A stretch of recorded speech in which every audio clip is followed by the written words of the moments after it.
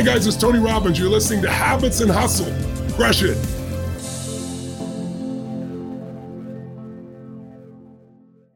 So we have a really special episode of Habits and Hustle today.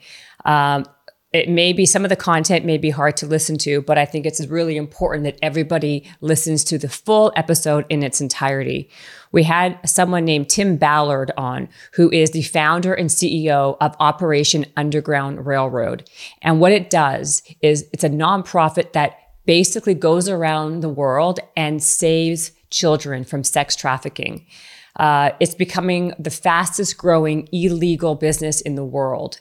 And Tim has dedicated the last 10 years of his life to this organization and has saved thousands of kids. And the reason why I think it is really important that everybody listens, if you have kids or not, is that people are susceptible right beside you in your backyard, your next door. It's happening right here in the US, much more than you would even think it's happening. It's becoming one of the largest rings for sex trafficking and human trafficking.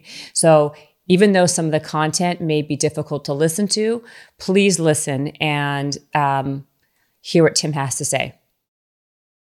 Today on this podcast, this is one that I think is if not the most important podcast we've ever done here. And because we have Tim Ballard, and Tim Ballard is like a real life superhero. I said that when he walked in. I really, really mean it. This guy is doing amazing things beyond your imagination. He created something that is called, we'll talk all about it, but he basically is saving children. Like sex trafficking is a massive thing. We're going to get into it. And he has this thing called Operation Underground Railroad. Operation Underground Railroad. I always miss that. And he basically goes around the world saving children. And human trafficking is a massive, one of the biggest or the biggest illegal businesses in the world, right? It's becoming fastest growing. Yeah, it's pretty. Yeah, $150 billion a year industry. It's the buying and selling of human beings. And that's and 10 billion I heard are children, right? So there's in total, so it's $150 billion a year. And to kind of wrap your head around that, that's like the equivalent of with the amount of money that's paid every year in buying and selling people. Right. That's the same as you could buy every Starbucks franchise, every NBA team, and still have enough money to send every American child to college for 4 years. That's how much money is spent yearly on buying and selling people. And they estimate around about 40 million people enslaved today, which is more than any time in the history of the world, that many people enslaved. And about 10 million are children. That's what I meant. There 10 million are children? About 10 million. Okay. And most of that's actually slave labor, which can quickly become sex slavery.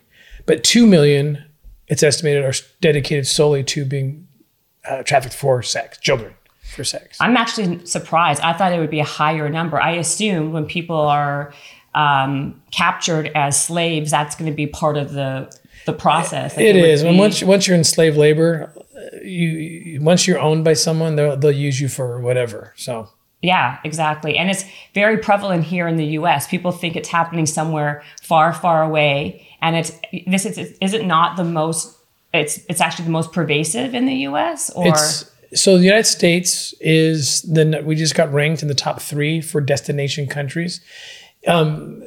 People need to understand that the United States, we are the highest consumers of child exploitation material, child rape videos. Right. We consume more than anybody. So the demand is here in this country.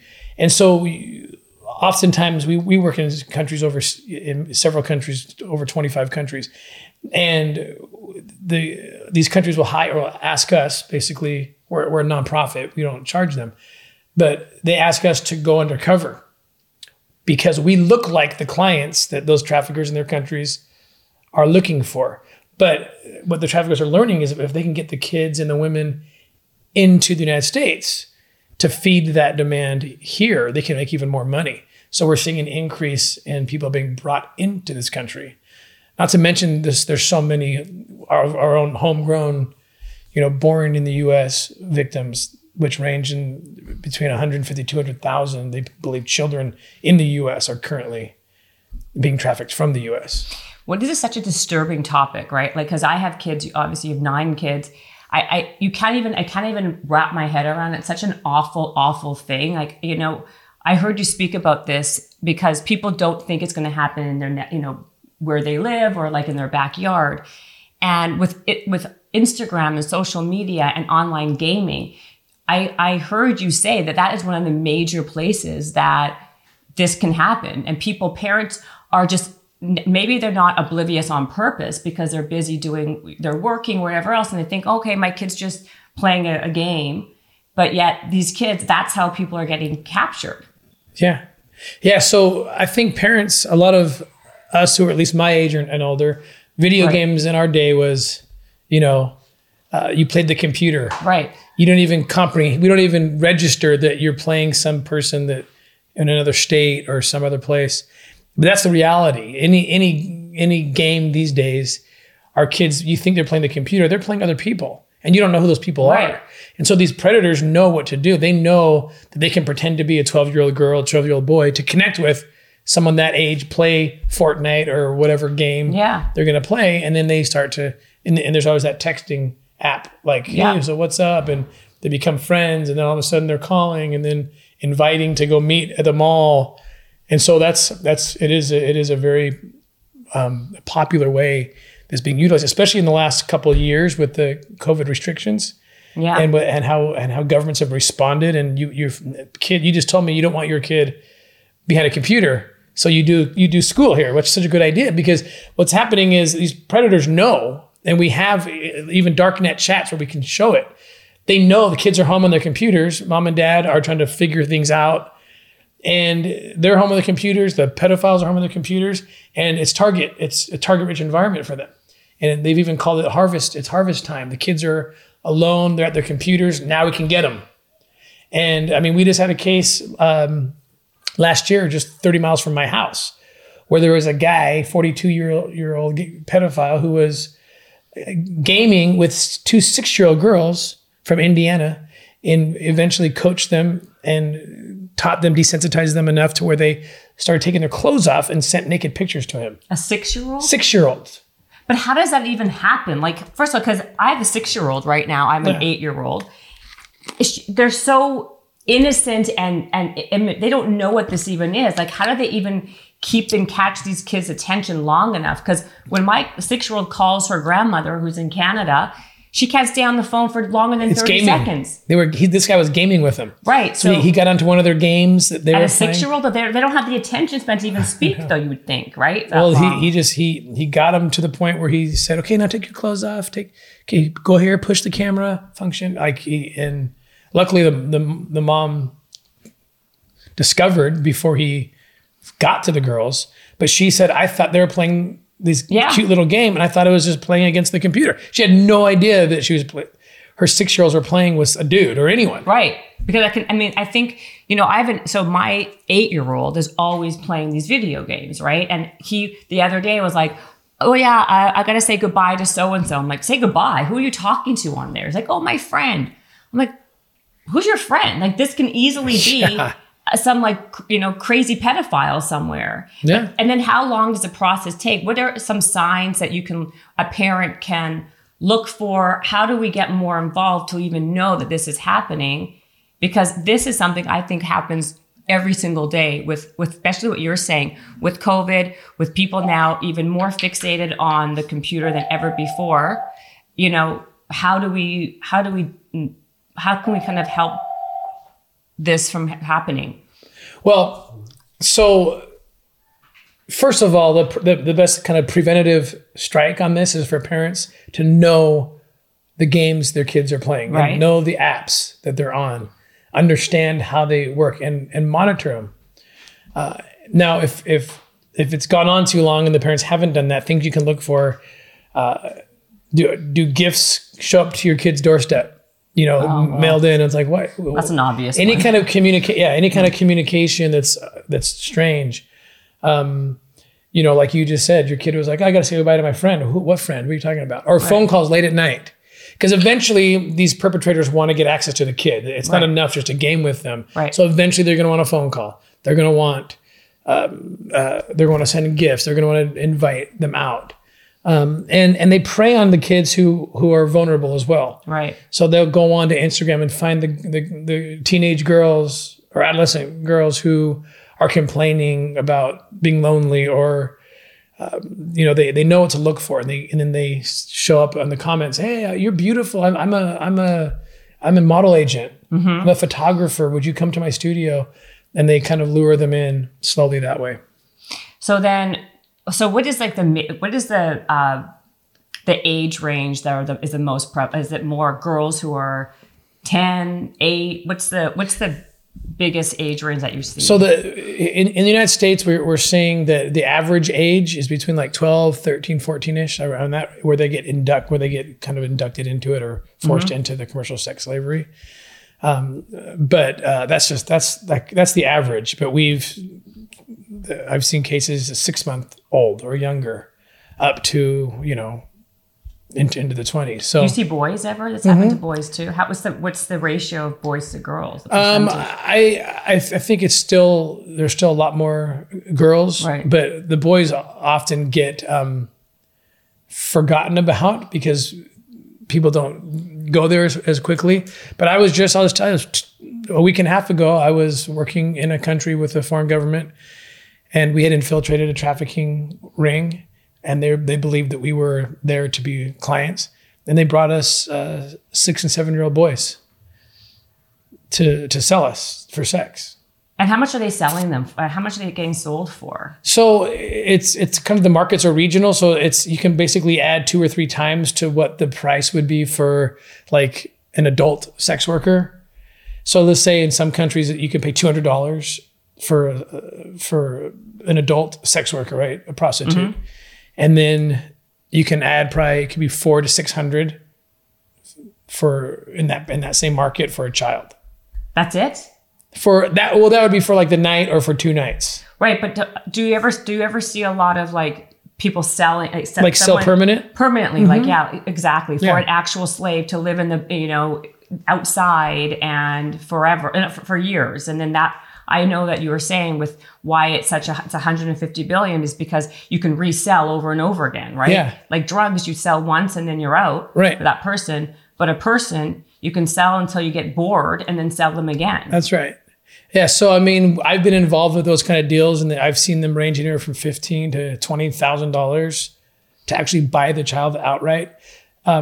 Usually they don't need to do that. They can lure them or kidnap them, usually from impoverished areas. We see it happening right now on the border. Mm-hmm. I mean, if anyone walks in with a child, mm-hmm, they pretty much have free passage. They just told they have 72 hours to be released if there's a child with them, and they're told to just show up at their court date, immigration court, and it's like 2 or 3 years in the future because they're so backlogged.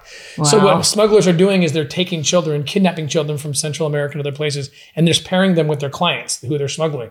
Say this kid is yours. Kids, say this is your dad or your mom, and you'll get right through. And then call this number when you get through, and we'll pick the kid up. And they're just recycling these kids. And eventually, when the time is right or the price is right, they'll sell the kid for sex. So this is happening right now at the border. That is unbelievable. And like we see in the movies, right? You see this in the movies, like with, Liam Neeson, The Taken, or all these things, right? Like these are just, you think it only happens in the movies. Where do they drug these girls into a place where then they just are so out of it, they don't even know what's happening? Like what does actually happen? Can you walk me through the process? So first, I think it's important to recognize that trafficking has different faces in different places. Okay. And movies like Taken can wake people up in a good way, but also can mislead people into missing the signs of what it is. A lot of girls are trafficked and they're living in their own homes. For example, we've seen cases where even in affluent neighborhoods, and they live with an amazing family, but they got caught up in a situation where they're dating some guy and they're 15, 16 years old. They're having sex. He takes videos of it. Right. Then they break up because for sure they're going to break up within 6 months, right? Right. And then that video is used by the boyfriend. Hey, I'm going to show this to your pastor. I'm going to show this to your grandparents. I have your entire email list. I'm going to email these naked pictures of you unless you go sleep with my friend or unless you provide sex for me or whoever. And that is trafficking. And these girls come home, their parents have no idea, and they're living in a hell and they are being trafficked. So, and they're going to cheerleading practice. They're going to their soccer games. You know, everything looks normal. Right. I would think that was blackmailing, you know? Yeah. So it's basically it's that too, but it's also trafficking. It is so it can actually just happen here in that kind of way. It happens all the time, and so movies like Taken, can be a disservice to people who they're looking for the white van kidnapping the kid. Right now, in like I said, different places, different faces. That does happen too. Now, Taken, I thought was pretty accurate in how the girls were actually treated and yes, drugged and desensitized. I've seen cases where they show them pornography or child exploitation material, child rape videos to kind of desensitize them. Right. But generally it's rare to see like the cold kidnap kind of case, like in Taken. Yeah. Why? Because they're businessmen. And true to form, true to the movie, you kick up a lot of dust if you're just going to kidnap someone who has a family that's going to be looking for them. So it's much better as a business because these traffickers are evil, but they're businessmen. They're evil businessmen. But so the lure is what they're going to do. They're going to go up to an impoverished area. They're going to offer a job, offer an opportunity to go to school and be a nanny or whatever. Right. And then the parents wish them well and say, hey, call me every weekend. Oh yeah, here's a cell phone for you. Your daughter will call you every weekend. And then they never hear from that child again. Wow. So it's much better from a business perspective. So you see a lot of lure. And women, by the way, are 4 times more likely to be trafficked. And it's the same concept, the lure. And we've worked quite a few of those cases in the last several months. So basically then, I was going to say something like usually like here, like where I live in LA, you have a lot of guys who are really rich, who are super successful, and they're going out or they're like doing all sorts of like nasty things with like really young girls, right? And because this is very myopic, and I'm not saying every single guy is like that, don't get me wrong, but I would think, what is the percent? I would think when I think about this, a lot of those people who are paying that kind of money are guys who kind of like look normal, so to speak, who are successful, who are people who, you know, they kind of like look like they belong in society just fine, like anybody else, but they're the ones I would think who are a little bit more conniving, who are doing those deviant behaviors because they have access. And then they can pay other people to do it. Like, have you noticed that as something, or am I just going to make it because I think of people I know who are like just these rich dudes, private equity guys, whoever, who are like just sleeping with a bunch of like young 16-year-olds or whatever, that they're the ones who are the most, not the most, but is that like one of these traffickers? Do they look like that? Like how often is it like that? So if that makes sense. It's a roundabout way of saying. It does make sense. And it's an important question because sometimes we think it's going to look like the crazy, sick, greased hair. It's not. It is anybody. It is any walk of life. I've seen professionals. I've seen, lawyers, educators, even law enforcement. Right. We've had to arrest it's this sex addiction which leads to this. It's like a deviant behavior. Yeah, is what it is. It's a closet crime, a closet sin, and it affects anyone who lets that into their brain and into their heart. So there is no way to profile.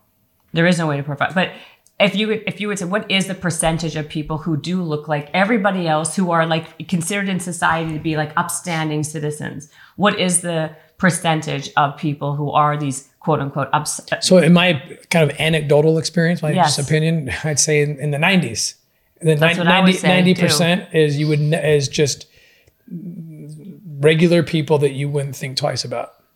Yeah, I mean, it's unbelievable. So can you kind of, how did you even get to be this down the route? Like, how did you start this? I know you were in the CIA. Can you kind of give your story a little bit? Sure. Yeah. So I was an agent with the Department of Homeland Security. I was in the CIA briefly before that, but doing what? I was just doing reports and nothing crazy. Okay. You weren't a Navy SEAL or anything like that? No. Okay. I got into fighting trafficking as a special agent with the U.S. government. Okay. I was also an undercover operator for Homeland Security, infiltrating trafficking rings.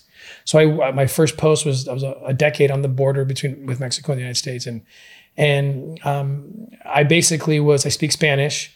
So in 2006, the laws changed in the United States and allowed U.S. agents for the first time to go overseas and infiltrate trafficking rings where there were American tourists. And it was this new law that still in effect. It's an awesome law. If we catch an American having sex with a child overseas, we can prosecute them as if they had committed that crime on U.S. soil. Wow. So that opened up a lot of things. And I was spending a lot of time overseas, in the Spanish-speaking world mostly, pretending to be a purveyor of child sex or a trafficker or a sex tourist.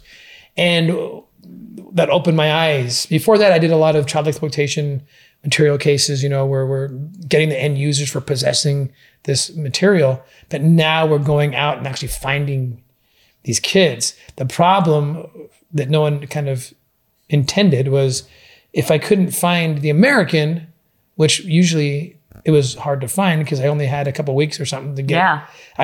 We'd always find the kids, but finding the Americans in that little window was hard.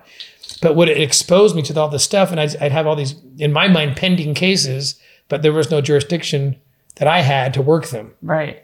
So that's what opened my mind to, well, what if I just quit then? If I quit, I would have no jurisdictional limitations and we could just bounce around from country to country and just find the kids.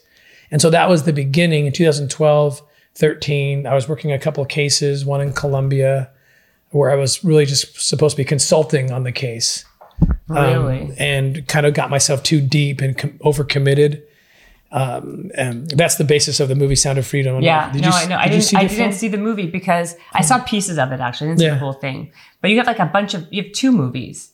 Yes, so there's a couple documentaries. Oh, the Sound of Freedom is about the whole Columbia thing. There's a Columbia documentary, which it's called Triple Take. It's won 3 Emmys, but it hasn't been released yet.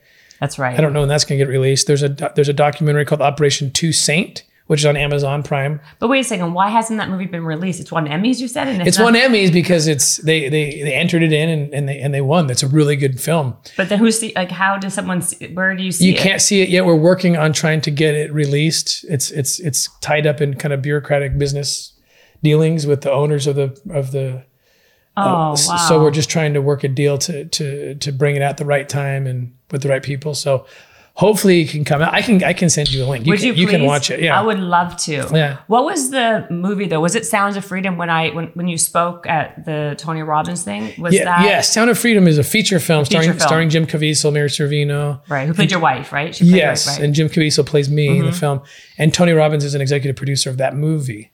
So so that was supposed to come out that summer of last year, but for the theaters all shutting down. So it's now we think it'll probably come out this year. We don't know. I don't know. So how would someone see that? It'll be a theatrical release. Everyone will know when it's coming out. But to date, has anyone seen this movie? Oh, just very private screenings. Yeah, I haven't seen it, so I won't be able to. Can you send me that one too? Or I could ask for permission. Okay. They're pretty strict, these guys. Okay, well, listen, if you can pull a couple, strings. I would love for you to see it. I would love it. I'm fascinated by all of this stuff because it's just. I guess also because I have kids, like I said, I'm even more it's so heart-wrenching to hear all of this stuff. And if there's anything, I can do, my audience can do, my friends can do, I think it's super important for people to know the options. We'll get into that after, but sorry, continue on with what you were saying. So I was working on a case in Colombia and also one in Haiti, where we had identified trafficking rings potentially, but we couldn't work the case because there was no American involved that we could find. Eventually, there were Americans. We found them eventually, but I didn't find them in enough time to convince my bosses to let me stay on the case. Oh, wow. And so in 2013, both those cases had kind of come to the surface for me, and I really wanted to work them. Right. And I knew the only way to do it would be to quit my job and go about it privately. And so my wife and I made the craziest decision. We had no money. I was friends and still am good friends with Glenn Beck, the radio broadcaster. And I told him about my idea. He says, well, I'll raise your first bit of money if you do it. I said, okay. So he started raising the money in November, December 2013. And then that's when it was really scary, because once the money came in, right, I was like, oh my gosh, no, I have to do this. Now you have to do it. Exactly. But it's not enough to make me feel confident, but it's too much to not jump in. It was a horrible time. How much did he actually raise at first? He had raised quite a bit. it was north of $500,000. Okay. That he had raised. But these operations can cost up to $100,000 if you're doing it right and to really do the prosecution and how do you do it? Tell us how is because people should be donating to this because of all. People should know what do those donations do? So first and foremost, we serve to empower law enforcement. We're not a rogue or vigilante group. So we go find our law enforcement partners, ones that we trust, who we have spent time with and vetted in my former life and the former lives of my operators have kind of lend ourselves to that knowledge. Who can you trust? Which countries? And then you go sit down with them and say, okay, what's going on? What do you need? What leads do you have? And they all have leads. Well, geez, there's this place here. Like we just did a case last year where a certain the boss of anti-trafficking for the whole country came to us and said, I've got 5 locations where I know women and children are being trafficked out of. And their fronts, like maybe it's a restaurant or it's a spa or it's a little resort, whatever it is. Wow. We can't get in because they don't serve people that look like us. They only serve people that look like you. Wow. So can you go in, get pictures, get intel, tell me what the guy is doing, what ages, what the girls' names. So we literally will send in operators pretending to be clients, and they'll go and hang out at this resort or whatever the target is.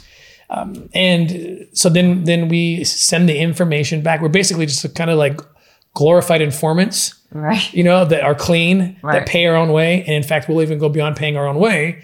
We'll provide technology, computer, digital forensic equipment, whatever is needed.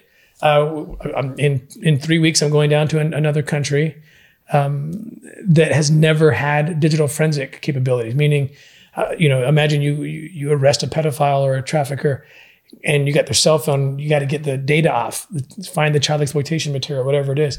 They have no equipment. So we're going down and setting up to start to build a lab. So we provide all of those kind of services for them. And then they instruct us. We go back and say, okay, here's what he said. Okay, go back and say this to him. Okay, go back and say this until they've made their case. Right. And then they can then make the arrest and prosecute and get the girls out. And then comes in the part that's most important, which is our aftercare. Right. And we have a very kind of robust program, amazing people running that program that we make sure that before there's any kind of law enforcement action on a case that we are supporting, there has to be that aftercare piece in place first. So that the minute those kids or women are rescued, right, there is a place for them to go, opportunities for them, and so forth. Right, because you can't just say, you can't just save somebody and be like, okay, well, see ya, peace, have a nice life. I mean, there's such damage mentally, I would imagine, and and they're also probably abused physically to such a large degree, right? So it's called Face Forward, right? Yes, Face Forward, yeah. And so you guys have, that's a huge job in itself. My gosh, just to do the aftercare. Yeah. So part of we have an aftercare partner here in the LA area, Santa Monica, called Face Forward. And they're a group of medical specialists, plastic surgeons that will, for free, take the survivors and fix them. So for example, I was just in Africa a month or two ago, and we were helping a bunch of survivors who had been exploited, trafficked. And, their abusers, their traffickers will beat the heck out of them and make an example out of them if they don't cooperate. And what they do is they'll throw acid on their faces, and it just literally just burns. It's like melts their faces right off. And so we met a lot of those women in Africa last couple months ago. It's horrifying. You look and their eyes are just melted into their face, God. And and there's no hope where they are. So we'll bring them here, and they'll fix them. They'll fix them? Yeah. I mean, I want to get back to how you Glenn Beck and the money and the Haiti, but so is that, I don't understand. If I was someone who was paying for a sex slave, you would think that wouldn't happen, right? Because you'd want someone to have aesthetically look a certain way, right? So yeah. Why would they do that? So the reason would be because they'll control like 15, 20 girls, let's say. And this one keeps acting up. This one keeps running away. This one is not doing what the client wants. So it's worth it. Say, you're not making me any money anyway. I'm going to scare the rest into compliance by melting your face off. And that'll scare the others. Okay, we better be compliant with this. So that's what it is. And how are these people kept? Like, what have you seen when you've gone into these trenches? Like, how typically what does it look like? So we've seen everything from they live at their homes. I worked a case. One of the early cases we worked actually was a case where these children, as young as 9, 10, 11 years old, had been given scholarships to a modeling school. So every afternoon from 3 to 5, they'd go to the modeling school, and it was being taught by the person who was, the winner of the pageant in that town. Right. So it kind of known. And these kids the parents think, oh, this is great. My daughter's going to be famous and rich. And what they don't realize is between the hours of 3 and 5 after school, they're being shown pornography, or they're being shown child exploitation material. They are being desensitized, sometimes drugged, and then eventually told, okay, part of being a model is you go into that room and do what you saw in the video to that American video. Right. But they're going home every night, right? Yeah. In some cases. Wow. In other cases, they're not. In other cases, they're held. They're taken. I've seen cases where they actually live with the trafficker. The trafficker has lured them out of a country into another country. And again, it's almost always these impoverished families that have no recourse. The police don't even work in their country, right? Or in the region where they live, they say. Right. And so they have no recourse, and they lure them, move them 2 countries away, and they'll never see them again. And they'll live in apartments or homes with the traffickers who keep them. And I've seen those cases, by the way, in the United States, especially when they'll smuggle girls from Latin America, Mexico, and they'll basically keep them trapped in a house in New York City.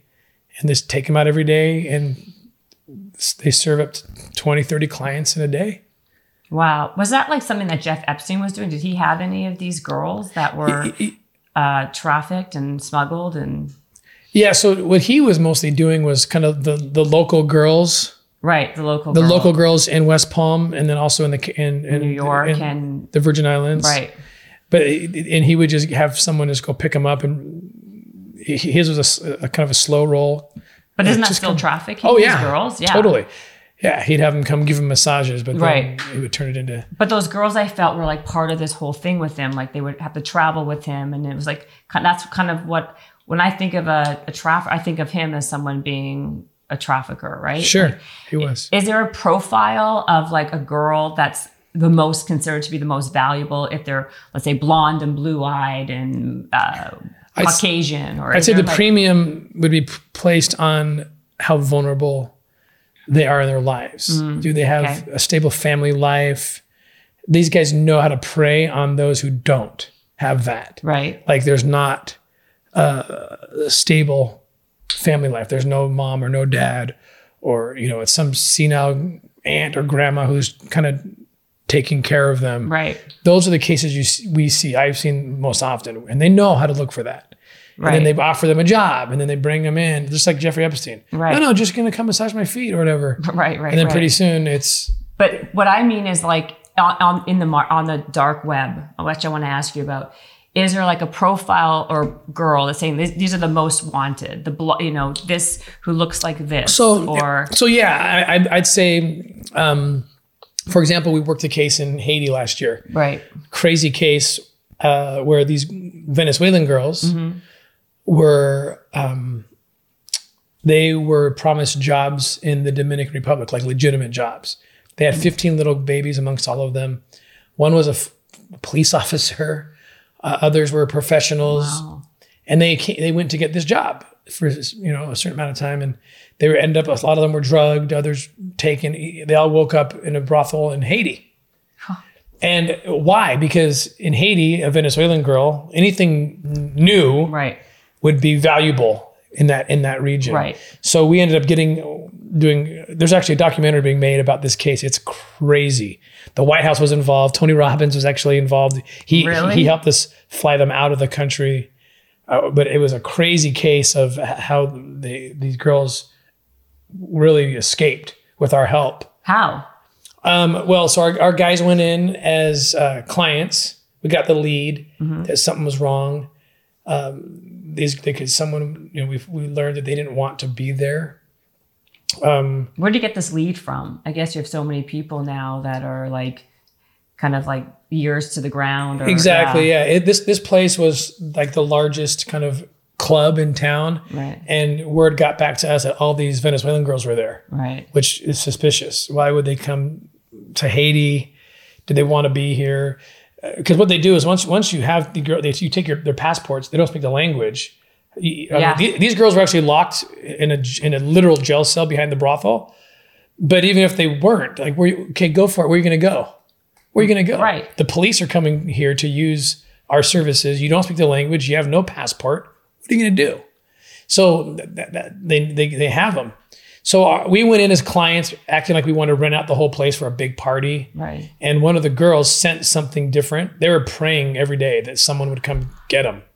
And they walked up to one of our guys. In fact, that guy's sitting right here. He actually was the guy that. Oh my don't bring him on the gosh. camera, but you can wave to him. Yeah. So he led that operation actually. Wow. See, you said you're just the driver to him today. I knew that wasn't true. I know that wasn't true. We're going to get to the Nazarene Fund, by the way, just for a second. Okay. So, and it was a joint, actually, OUR Nazarene Fund operation, this one. Oh, it was, okay. In Haiti. So this one of the girls who just sensed a light, these are praying girls asking for God's help because they're just stuck. And she handed a little piece of paper to him. And it just said, help us, please. Ayúdanos, por favor. But she even wrote it in her left hand in case it got tracked back to her and he wasn't a good guy. And he gave it to the traffickers like, it wasn't me. But they just took a risk. And sure enough, he called me right now in tears, just like, you won't believe this. So within 24, 48 hours, we had them all out. But what happened was the police that were supporting us, which we knew would happen, thought would happen, they are literally getting paid off by the traffickers during the rescue. So then we literally have to throw the girls in the van and get out. And now we're being chased by traffickers and police. Oh my God. So this is where the story just goes crazy. And then we finally find another law enforcement unit that will come in. Our guys, we won't pay a bribe. The traffickers will. And so it's just who's going to pay? Well, we're not going to pay. They wanted us to pay for the passports. Like the cops were trying to negotiate a deal. Like if you just give me this money, I'll go in and we'll buy the passports back. Like, what are you talking about buy the passports back? These are slaves now. The minute you've limited their movement, they're no longer, owners of their own lives. 100%. And we didn't pay. We ended up just working every angle we could get and got the girls out, got them into the Dominican Republic where they went into hiding. And then finally we had friends in the White House at the time who got them visas. Wow. Because they couldn't go back to Venezuela. So we got them visas and then we had to figure out how do we get them home because we don't want to take them to a commercial airport because the traffickers are on the loose. And we're on the same island, right? It's the same island. They share Haiti and Dominican. So eventually so I called Tony Robbins. I said, Tony, I need your help. I need you to get these girls out of here. I can't take them to an airport. No problem. He sends his airplane down, his 737 jet. These girls go from living in a jail cell to walking onto Tony Robbins' plane. We had to remind them this is not America for anybody. Right, okay? right. Exactly. But Tony and his wife Sage is so sweet. And they said their one request is if please, because the White House actually said, fly to DC and we're going to welcome you properly in the White House. Welcome you to our country. Really? And it was really cool because they didn't do any publicity around it, even though it was an election year and they didn't even ask. It was just, let's just they got a tour of the White House, private tour. But on the way there. And when did this happen, you said? This was last August. Just recently. So yeah, this would have been September, like the rescue was in August. So it was like September, October. So I think September is when they actually finally got free. And Tony just asked that their first day of freedom be at his West Palm Beach home. So literally their first steps on American soil were his house. Because they literally got off the jet into a bus, taken to Tony's house, and they walked out onto the into his backyard that overlooks the ocean, and they just Oh my God. it was not a dry eye in the place. Oh my. But it was all filmed, so this will all be in a documentary, probably hopefully by next year. Amazing story. And the thing that's so amazing is these women are the heroes because they want so badly their story to be told, because they will rescue so many more by saying, don't get on the plane. Yeah. The job sounds too good to be true because it is too good to be true.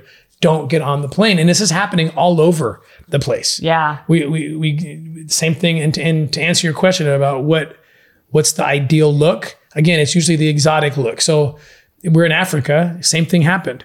I'll show you a video after this because they're not home yet, but they're going to be home in a couple of weeks. We were to Africa and they had done the same thing to these Thai women. They offered them jobs, stole their passports. They don't speak the language. They're stuck in Africa. And they're told that, yeah, you're going to start having sex to make money for me. That's the job. And they're stuck. And how old are these girls, the Thai girls? They're anywhere between 18 and, I mean, there's younger, there's minors as well. Right. But we actually open our mission statement to include women now. Right. It's women and children because it's just, they're 4 times more likely. And because of COVID and the lockdowns, people are desperate. So someone comes and says, hey, come move to Kenya for a little bit and you'll be a domestic worker. You'll help it. No, they steal their passports. You're going to turn sex tricks. Jeez. I also think because I think you said women, is it because also with COVID, people are more lonely than ever? And so they're more vulnerable because of that. Sure. And so yeah. Because kids, it's not the same, but for when you said women, like I know of women that who just kind of like, there's all these like things happening on like even LinkedIn where these guys are posing as real guys and they're just people who are looking for money, let's say. But same thing happens as you're looking for like a sex trafficker, right? Like you can say the same, you can finagle your way to get to somebody when they're vulnerable, if they're lonely or if they don't know any better or they don't have. So that doesn't surprise me that there's women. I'm just surprised that like I would think as a client, I would want a young girl just because I think it would be easier to manipulate when they're there. Sure, absolutely. Yeah. And that happened. I mean, I don't want to minimize that at all. Yeah. It's just that the more we look for kids, we're always finding these women who have kids, by the way. So and crazy. So we've But do they have up. husbands or boyfriends? Or are they Oftentimes, usually lonely? yeah. Oh, I would think that was because they. Sometimes they do. In fact, sometimes their husbands say, okay, yeah, go, you'll make some money for us. But they think they're going to go have legitimate jobs. Right. And then they never hear from them again. Wow. Because once they leave that country and it's done, they're gone. I mean, to be able to find, I want to ask you about the dark web. I'm very curious, but you seem to film as much as you can. Like, isn't it kind of hard to do this job while having video cameras running around? Because isn't that kind of like, don't people kind of realize there's something's happening? Like, it's not like you're that inconspicuous when you have, a whole, sure. Well, the cameras, if we film things, usually it's for the evidence that we're going to turn over to the police. Right. And then even so, you have a camera. But they're hidden cameras. They're like in here. Oh, wow. In fact, this is a camera. I'm filming. Yeah, really? Yeah. In that bottle? Uh-oh. So yeah, they're cameras that you would never. Oh, so it's not odd. You're not going in with 48 hours of basically. And that's just the hit. Like, and when the cat's out of the bag anyway, sure. They'll have a real camera. But yeah, it's all hidden for evidentiary purposes. And then on the cases that make sense, if it's good for the cause, those can be turned into videos, but not the vast majority are not, especially if we're doing things that we wouldn't want the bad guys to know. It's dangerous too. I mean, you must be, do you have to wear like a bulletproof vest? And sometimes I have, but usually, usually it's best not. For me, I don't like to do that because I actually could alert them. Yeah, that would be obvious. I'd rather just rely on our skills to be undercover. But it must be dangerous for all you guys though to do that because anyone could just pull out a gun. We were in a place earlier this month where the trafficker was being protected by the local police. The local police were showing up to oh my gosh the meetings, and so we're looking at the police outside like, wow, these kids have no hope. Right, their only hope is out there protecting the perpetrator. Right. I mean, how often are the local police involved though? Like how often are they shady? I would imagine they're getting paid off all the time. They're getting paid off. So that's why we use, in fact, I'll show you a video after this, but we just got back and it's the clip that we sent to the, so we'll work with a different police, like a federal or national police force. Right. That would come in and be new. Like you can't use the local absolutely police not. in most places we work. You have to find vetted units. Our embassies are often helpful to point us in the right direction to find the vetted units that are trustworthy, at least have a proven track record. Right. But we go in looking very different. Like I'll show you this picture. You didn't look very different at the Tony Robbins thing when they showed the video. You look exactly the same like this. Which one? Well, I don't know. They were showing all these videos, remember? And I was bawling. I was, by the way, was I undercover? My eyes were blurry. I don't know. So, were you undercover? Well, those videos might have been from before we got bigger. Oh, okay. But once we got bigger, so that's you? Yeah, see? No way. Yeah, don't show the camera. Okay. That is not you. Yeah. I would never have guessed. You would never guess. But your face looks different. Right. How? I contort it. Like Jim Carrey. I kid you. No, I'm serious. You don't look like the same person. I know. And I talk differently and I have contacts, change the color of my eyes. You would never recognize me. So you basically you have to you got to be a chameleon. Yeah, we have several makeup artists. I could have a scar down my face. Like I could have a big beard like that dude over there. Like, and that might not be a real beard for all I know. I was going to say, now I don't know who you are. This is unbelievable. So this is like Mission Impossible, literally. Yeah. Because we move around a lot of countries and I'm careful because I'm out there. But if I'm confident, like, okay, I can, there's some cases that I feel like I need to be involved in and I'll do it if I feel like I need to. Or I'll be the guy in the van, or directing it from, we have software to where I can direct operations from 3,000 miles away, but still have bird's eye over everybody, see their movements over the satellite imagery. And well, how often are you traveling? How often are you doing all of this? Recently, we've had a really good year, so we're trying to open up countries. So I like to, if we're opening new countries, I personally like to be involved with the initial work. Okay. Even getting into the weeds and everything. Right. So there's 2 countries I'll tell you offline what they are that are new that we opened up, and so I'm probably gone.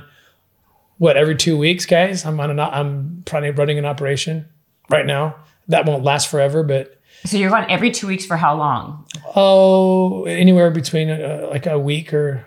Wow. And you have 9 kids. We can have, but then we'll go home and then go back again and go back. Like we'll do 2 or 3 trips to the same place until we finally. Nab them. But okay, so throughout all this, how many people have you actually? What's the number of people you've actually? The number of people that we have directly had involvement in the extraction is over 5,000. 5,000. Mm-hmm. And then how many people have you caught, like traffickers that are? What's that number? 3,000? We're approaching 3,000. We're getting closer. It's going up so fast. So wow. Is 5,000 the right number too? Yeah, so almost 3,000. And what happens to those people, the traffickers? Do they go to jail? What's the process? So we work in countries that have pretty good laws in place, and we try to bring our embassy friends in. Don't they get killed in jail? That's the pedophiles are the number one. Yeah, that can happen. That can happen. The pedophile is not safe generally in a lot of jails. Nope. But they should think about that before they rape children. I was going to say, too bad for them, I guess, right? Like, I guess that's their problem. But we don't, this is where we can't really, we have to work within the bounds of that government. Right. We are just basically guests, informants, signed up, registered informants for that government. It's that government that has to make those decisions and has to do the prosecutions. And so we can just advise on that. Where we don't turn it over to the governments is the aftercare. Right. Because too often in some of these countries, it's not a good aftercare system program. So we will, we find our own partners and we tell our law enforcement partners, we will help you, but anyone that's rescued has to go to this place or this place because we vetted them out. We know that they're safe and good. So that's how we run our aftercare. So anytime I'm doing an operation, I have an aftercare team with me.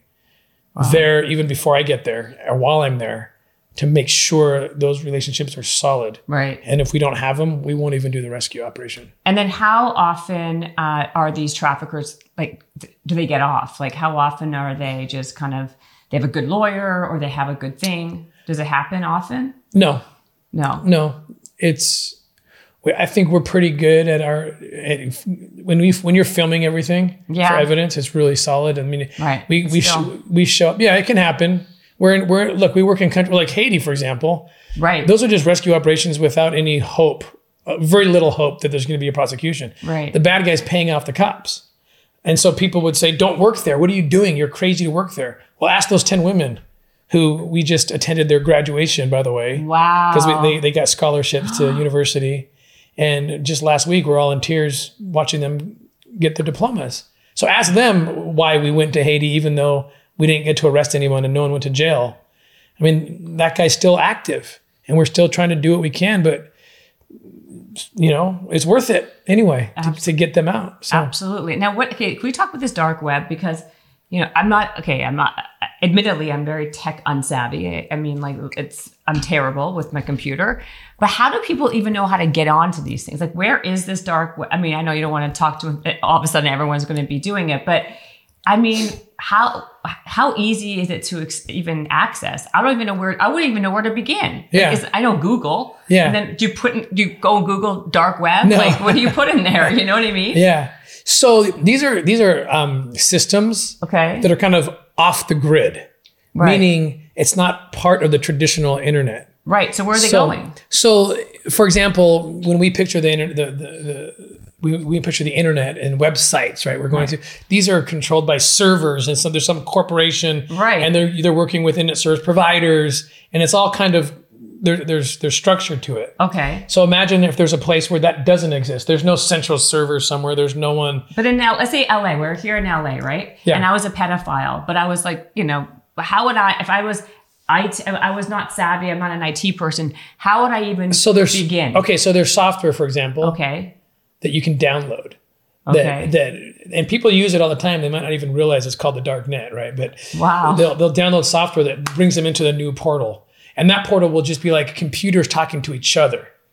Oh, so there's not like a central server. It's like a million computers. And let's say your computer is connected into that network because you downloaded certain software that you're now connected to a million computers throughout the world.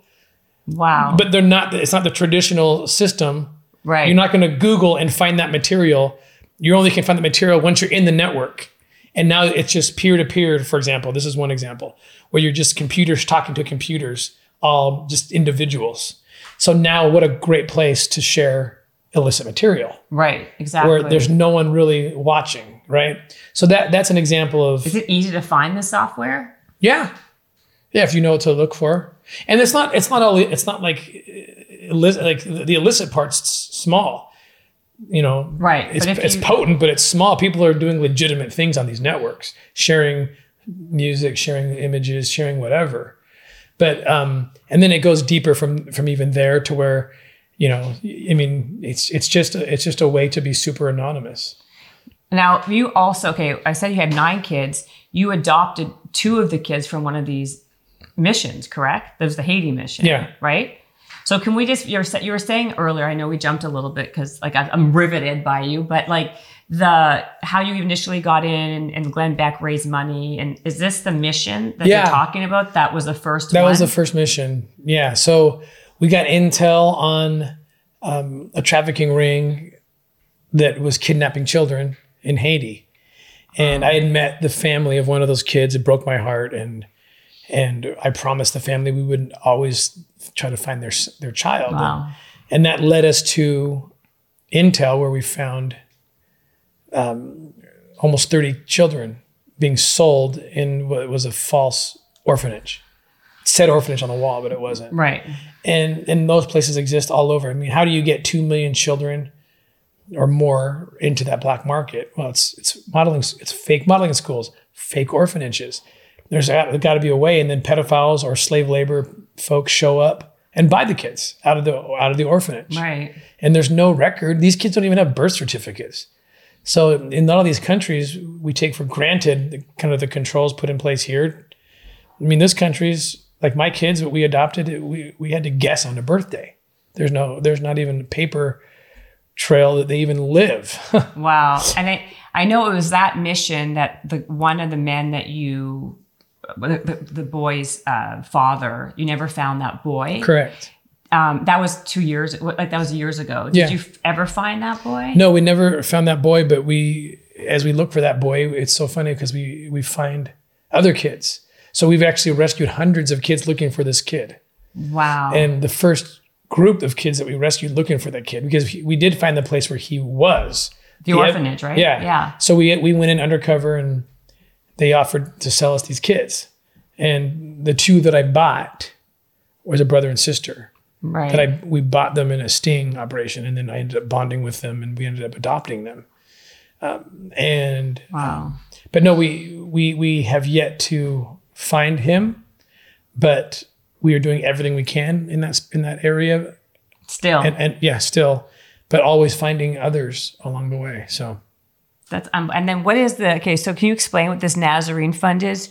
You have, obviously. So the Nazarene Fund is an amazing organization that was founded by Glenn Beck and Mercury One back in 2014. This is when ISIS, remember when ISIS was all over the news, and they're making a mass comeback right now. By the way, they're coming back. They are. There's more numbers. There's more number now than ever before, and they're still alive and well. They're just waiting to spring in. And what they did was they went into parts of northern Iraq and Syria and just took over entire towns. Wow. And just said, we now own these towns.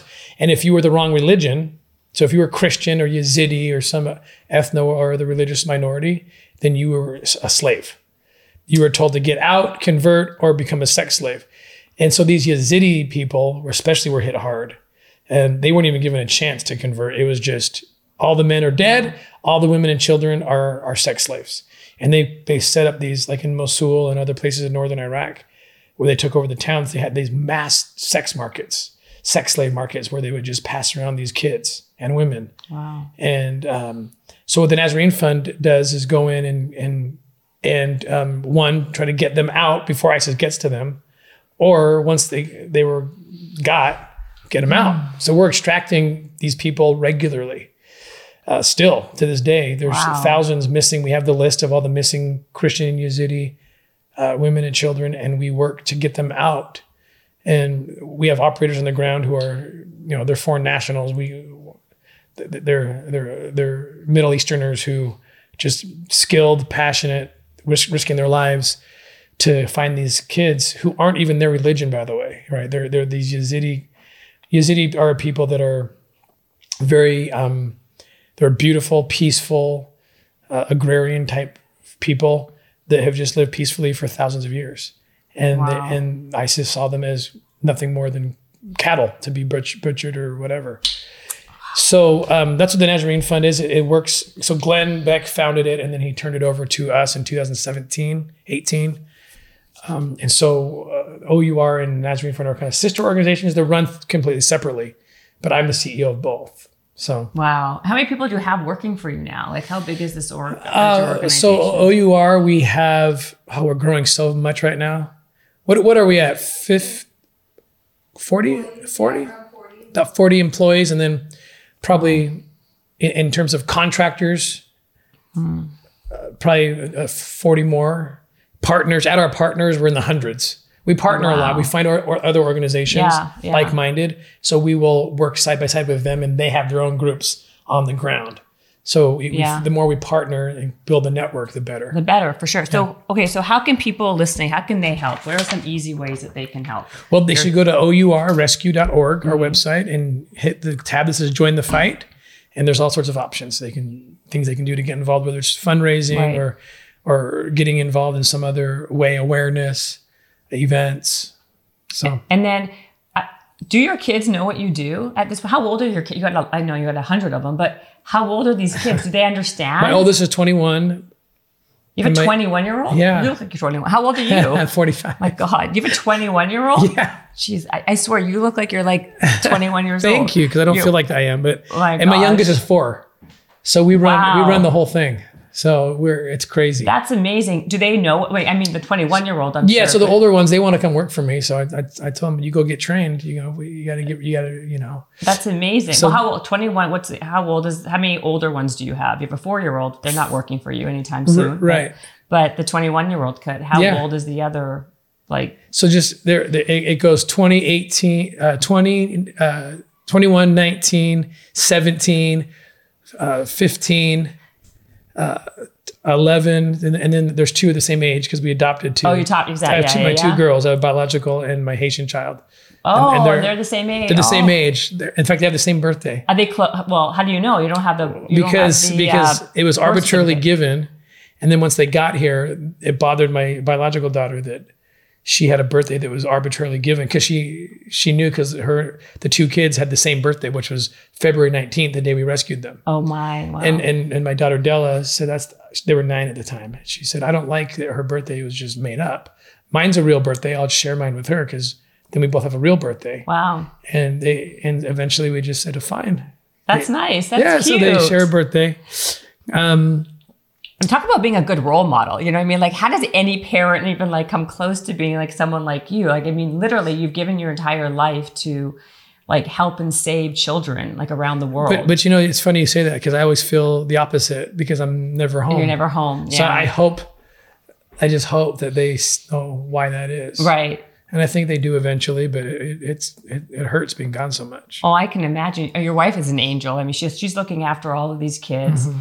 And she's the one who actually pushed you a lot, right? To do all this stuff. I never would have done it were it not for her. Yeah. Wow. What was her background? What was she, a teacher or just a saint, or what was her whole thing? Just a saint mostly. Just a saint. Okay. Yeah. That's what I thought because. Yeah. When we got to that point where I was like, what do I do? I can work these cases in Colombia and Haiti. I know we'll rescue kids. Right. But if I do the case, I have to quit my job. And if I quit my job, we have no money. Right. And so she said, that's what she said. She pushed you. She's like, who cares about the money? Right. Who cares? If you think you can rescue kids, how are you going to meet your maker is what she told me. And how could you say no to this? Right. And that was she kind of put an end to the argument. But I fought her on it, especially when the money started coming in. I was like, let's just donate this to another charity that does similar work. Absolutely. And I'm going to stay in my government job. And she's like, oh, no, you're not. I mean, mentally though, what you have, have you become somewhat desensitized because you've seen so much? You must have mentally so strong, or do you have to see somebody to kind of deal with all this? This guy's laughing over here because he knows how mentally not strong I am. Okay, I was going to say you would have to, because obviously you're Thank you. Well, you have to be a very compassionate, sympathetic, kind human to be able to do this.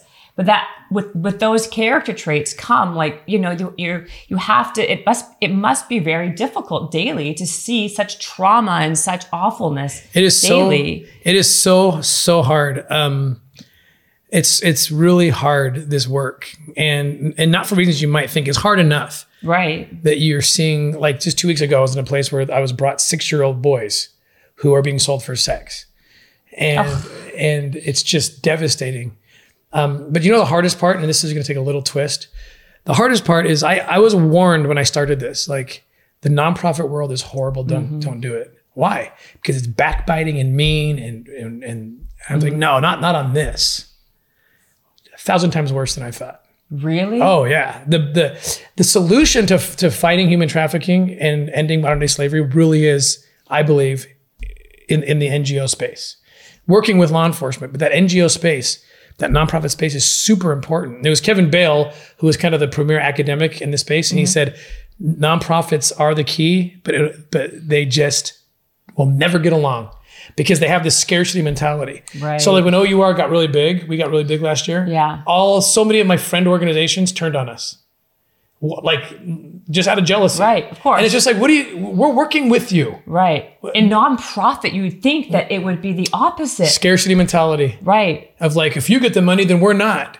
And it's wait, did you forget why what everyone's doing here? Right. Oh, they might say, easy for you to say you guys got so big. I'm like, well, we just try to partner with everybody. Right. So that's one of the hardest things, coming off the airplane after seeing a 6-year-old kid and strategizing and then having to deal with that nonsense. Oh, guess what? Your friends over here just did to you. Yeah. I won't say names. Don't worry. You should. I want to know names. I should say names. You should say names. I won't though. See, what was the precipice? Like, what made you, like, last year was a tipping point of some kind. What was it? It wasn't Tony's birthday. Well, maybe it was, I don't know. But what was that precipice, that moment that made you guys just kind of become? I think we were kind of growing progressively. You were, but 2020 was a big year. I don't know that any of us have been able to totally figure it out. I think it had to do with, I think, there was an increase in the amount of abuse. Right. Because when government COVID. shut down and that societal infrastructure that keeps kids safe, schools, after school programs, that actually keeps kids safe from pedophiles and traffickers. But no one knew that, or they didn't, they knew it, but they didn't listen. And so when that kind of collapsed, people saw it. The National Center for Missing and Exploited Children reported like millions of additional reports of child sex abuse that originated online, for example. So you see all these cases going and people are seeing it, they're recognizing it, and they're just like, what is going on? And we do something very unique. I love all the organizations and all focus on different areas. But what we're unique is we, and not saying there's others that do this too, we're not the only ones. But our kind of specialty is going into the darkness. Yeah. Like we work with the police, but we go into the darkest corners, like the story I just told you in Haiti, or the other one I just told you about. Yeah, we go in there. And so it's very direct action, where other things are important, but they're very indirect. So I think that when people were seeing that and they saw what we do, it was interesting to them. And we had a lot of very influential partners, that brought attention to it. And I think, I don't know, would you explain it that way too? Yeah, I think there was an uptick with the Wayfair. You heard about that last year? You mean in Atlanta? Was that no? There was talk of Wayfair. So Wayfair was this online furniture company. Oh, yeah, I know who they are. Yeah, and there was like this conspiracy theory, and it turned out it was a total conspiracy theory about how they were selling furniture for like a lot of money, more than people thought they should be, and they were all named after names, and then people would say, "Oh, there's someone named Brittany who was missing." Well, yeah, there's every name in the world is a missing person. Probably lots of them. So they just kind of lined it up and said, "Look, they're selling people." Well, that's not the case. And so I think it was one post I did. Oh my gosh, that that's ignited. Crazy. And I just went on and said, I said, look, I don't think this Wayfair thing that hasn't proven out to be true, but I will tell you that people are sold online. I've been undercover on every social media platform that exists, and there are traffickers selling women and children through those means. So I kind of went through that, and that just resonated and got like millions of views, and that was one big thing that kind of threw us into the front. Wow. Of the public's mind, at least in this fight. Well, I'm so glad it did, because this is one of those things that it's been good and bad. I mean, it's been really good overall because it's allowed us. We've just opened up 4 new countries in the last several months. But people now know who you are, so that can also be detrimental. It's been really good, and bad for other reasons because of the other reasons I told you about. Yeah, absolutely. No NGO should grow that fast. Right, exactly. So, no, it's 100% true. Even though we're saving kids, that's secondary. I know. To the fact that you just got too big. Sorry. They're yelling at me. Well, why don't you yell at him? I like brutal honesty, and so this is great. How about TikTok? Has TikTok been a big place now because there's such there's so many young people there? Is that like a place where people are infiltrating a lot now too? I think any social media, has the potential, and I'm not against any of them. We use them all for good. You 100%, use them all. I get it. But yeah, they're going to be exploited. All those platforms will be exploited by evildoers who are accessing kids or selling kids. Absolutely. Well, I mean, okay, so people should go to the website, which is Operation Underground Railroad. OURrescue.org. Okay, and to get involved. Or the NazareneFund.org. Or the NazareneFund.org. If you want to learn about that. Yes. And is there anything else that you want to add before? I mean, I know I've kept you here a little bit, but is there anything else that you want to share? I would the thing I would share to people is there will be people that watch your podcast that are like right now just like about to turn it off. I know that. Okay, they're like, how much am I going to listen to? Because it's hard, it's heavy to talk about this stuff. And I would just ask people like to not turn it off. To don't be deterred to going to the website and getting involved. Is it hurt? Yes, we're not going to lie to you and tell you that this is easy. Just go and just learn more about children being raped. Right. Okay. It hurts. You shed a lot of innocence. But if we don't do it, then these kids will never be rescued. Absolutely. It's the one thing I always take note of. Like I just told you, I got back from an operation a couple weeks ago. Yeah. We are in places all the time where it's just like, if we weren't here, because basically we went to the government of that country and they said, okay, be the tip of our spear. Right. Where do you want to go? We want to go here because here's the intel we have. Okay, we'll support you. Show us what you find. And they're shocked. They're just like, what are you showing us? Absolutely. I'll show you the video after. I can't show it here, but I'll show you Promise. after. Okay, I want to see it. And so the highest levels of their government are just like, what? We all know this town. We all go to this town. We had no idea this is happening. So crazy. And then when they find out that even the local police are providing support to the traffickers, right? So what hope do those kids have? Zero hope if we hadn't gone in with that government to go extract. Exactly. And so that's what I say to everybody. Like, there's no hope if we don't all do something, and it hurts to do it, but it's worth it. Right. So please, everybody, I mean, it's going to be, we're saying it at the end, but I'm going to say it again. I'm going to do it again in the beginning, that people should listen. They should go to your website. They should go to the Nazarene Fund also. They should help. They should do whatever they can, because this is a really big problem. And even if you don't have children, you have children, this is one of these things that needs you and needs your help. So needs your attention. Thank you so much for coming on. Thank you, Jen. It was so nice to have you. Habits and hustle, time to get it rolling. Stay up on the grind, don't stop, keep it going. Habits and hustle, from nothing into something. All out, hosted by Jennifer Cohen. Visionaries, tune in, you can get to know them. Be inspired, this is your moment. Excuses, we ain't having that. The Habits and Hustle podcast, powered by Habit Nest. This episode is brought to you by the Yap Media Podcast Network. I'm Hala Taha, CEO of the award-winning digital media empire, Yap Media, and host of Yap Young and Profiting Podcast, a #1 entrepreneurship and self-improvement podcast where you can listen, learn, and profit. On Young and Profiting Podcast, I interview the brightest minds in the world, and I turn their wisdom into actionable advice that you can use in your daily life. Each week, we dive into a new topic like the art of side hustles, how to level up your influence and persuasion, and goal setting. I interview A-list guests on Young and Profiting. I've got the best guests, like the world's #1 negotiation expert, Chris Voss, Shark Damon John, serial entrepreneurs Alex and Layla Hermosi, and even movie stars like Matthew McConaughey. There's absolutely no fluff on my podcast, and that's on purpose. Every episode is jam-packed with advice that's going to push your life forward. I do my research, I get straight to the point, and I take things really seriously, which is why I'm known as the podcast princess and how I became one of the top podcasters in the world in less than 5 years. Young and Profiting Podcast is for all ages. Don't let the name fool you. It's an advanced show. As long as you want to learn and level up, you will be forever young. So join Podcast Royalty and subscribe to Young and Profiting Podcast, or YAP, like it's often called by my YAP fam, on Apple, Spotify, CastBox, or wherever you listen to your podcasts.